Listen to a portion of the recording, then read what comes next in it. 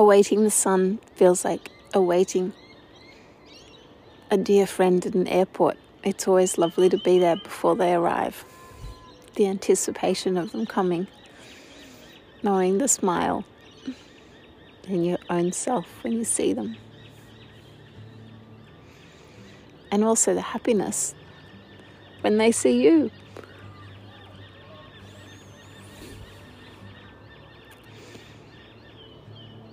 Yes, the sun is an entity. Our earth is an entity. Every planet is an entity. All have consciousness. It's like scales again. When you look inside a drop of pond water and see a whole world in there of creatures. And here we are, living at this world, this plane of existence. And the planets, likewise, in their solar systems, in their galaxies.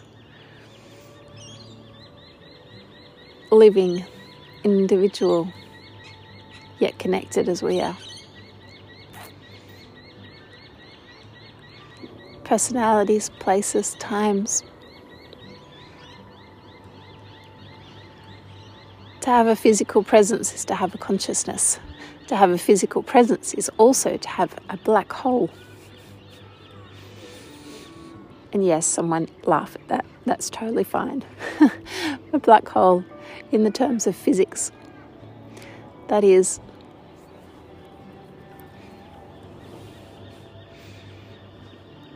an area of intense gravitational pull. Because if one thinks of having an object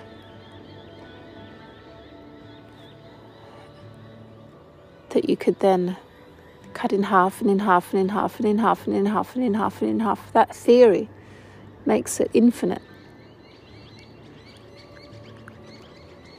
Likewise, we can have infinite density.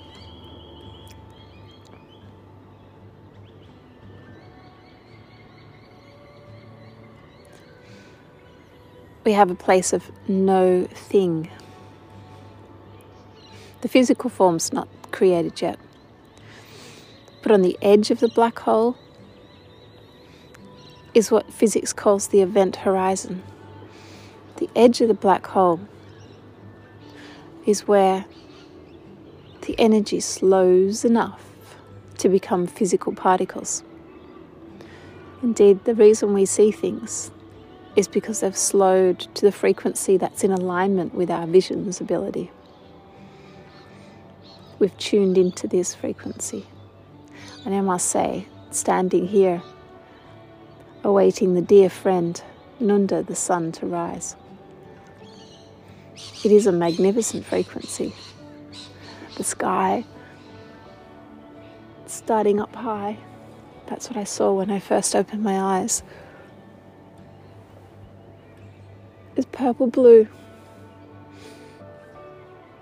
Then it's the same colour but less intense as it moves towards the horizon.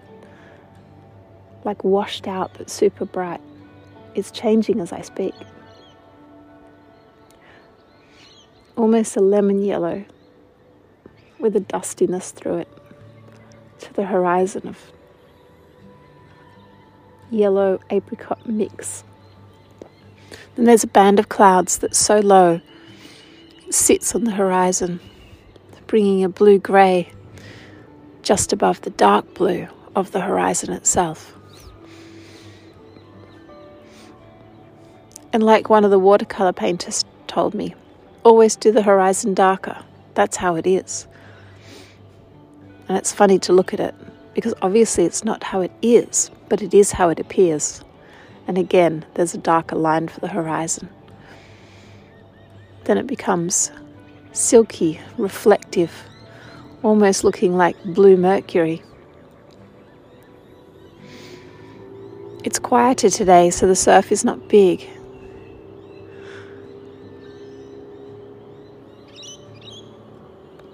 I'm listening now. There's still an occasional loud wave, meaning somewhere out there, there's a wind moving. But maybe much further away.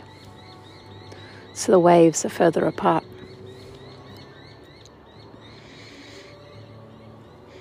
The yellow is getting brighter. The blue strip almost looks like a green now, before it goes to a pink. And still the purple above, purple-blue. It's not just me standing here smiling in anticipation. There's a sandpaper fig. There's an angophora. A bottlebrush tree.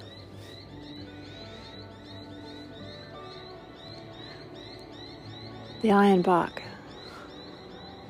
The banana palms. The thing that makes little white flowers. And, interestingly, a Dorianthus, also called Gymea lily. These are huge for a flower. The base is around 2 meters wide, with long strappy leaves. Up from the middle, about 16 feet. Yes, I'm thinking about more than 3 of me. Is held lofty, a red bunch of flowers, which are around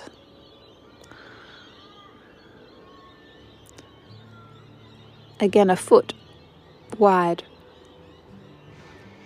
and almost the same height.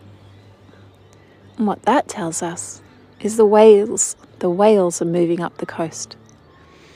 And I appreciate the sharings from both the Dharawal knowledge holder, Fran Bodkin, and also the local Garamagal knowledge holder, Dennis Foley, for sharing how the signs of nature link us in. It's not that this particular date on a calendar means something. It's when the Dorianthus, the Gymea lily, is in flower, the whales are starting to move up the coast.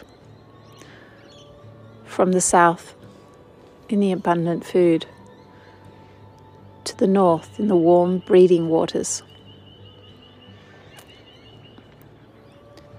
When the Dorianthus have finished, and the flowers are turning to large seed and black and bringing down again, the whales are returning with their young.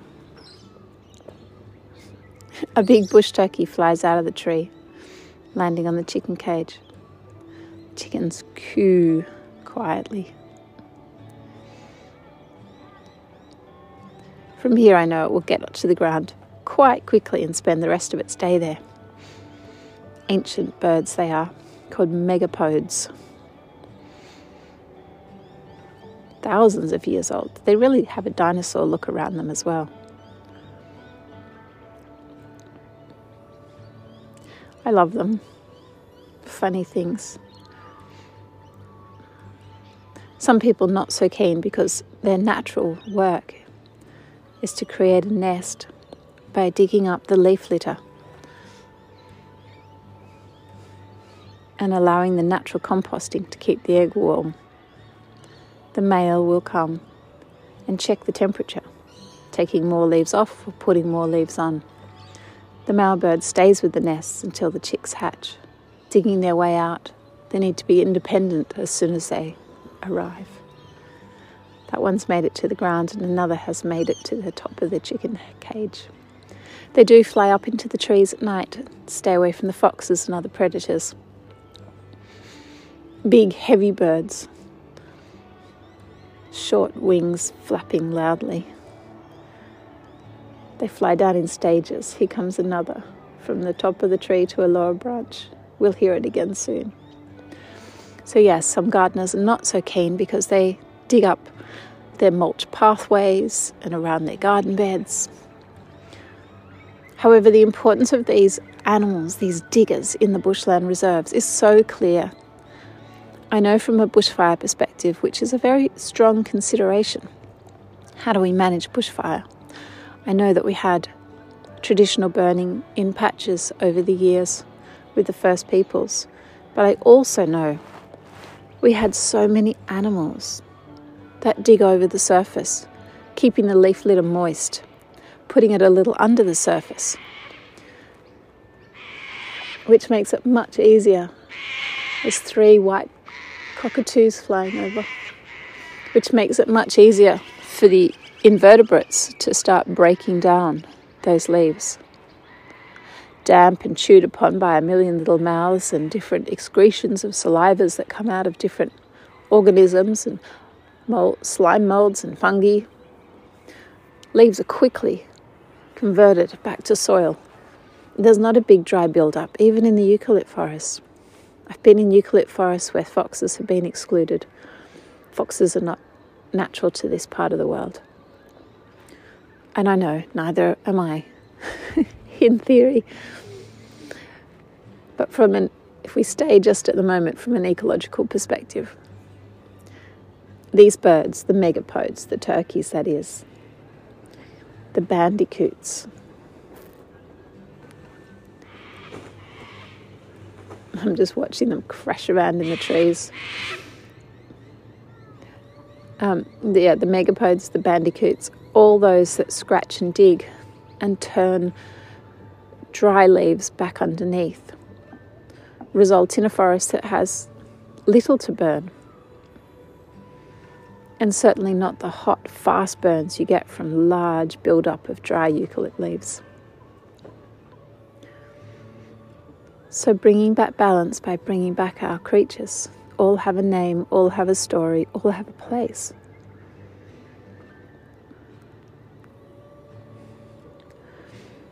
And in this day, may my eyes see and know 1,000 beautiful things, and my hands hold 100 sacred objects. And as I look around, I see great beauty in all I see. And that reminds me to see great beauty in myself. It reminds me to be an instrument that creates beauty. Beauty above, beauty below. Beauty to the east, beauty to the west, beauty to the north, beauty to the south, beauty all around.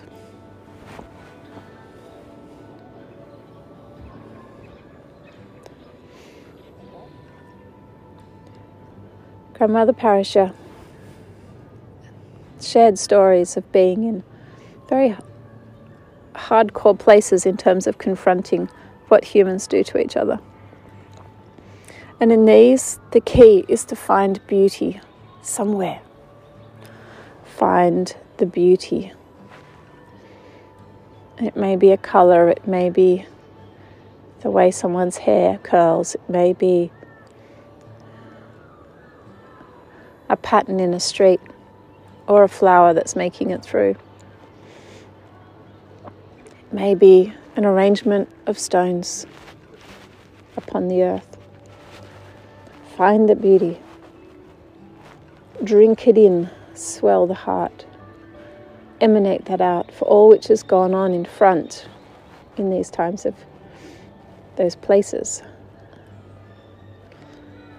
To feel and be able to hold and emanate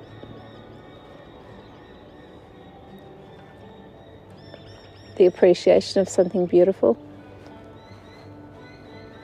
is a gift to those who are ascending, those leaving their bodies at that time, or those grieving, those in a hard place will feel touched by that. And that has no time or space. You can do that. As you look at the beauty in a plant and feel it in your heart, see that for all. You are the beauty way. You make a difference.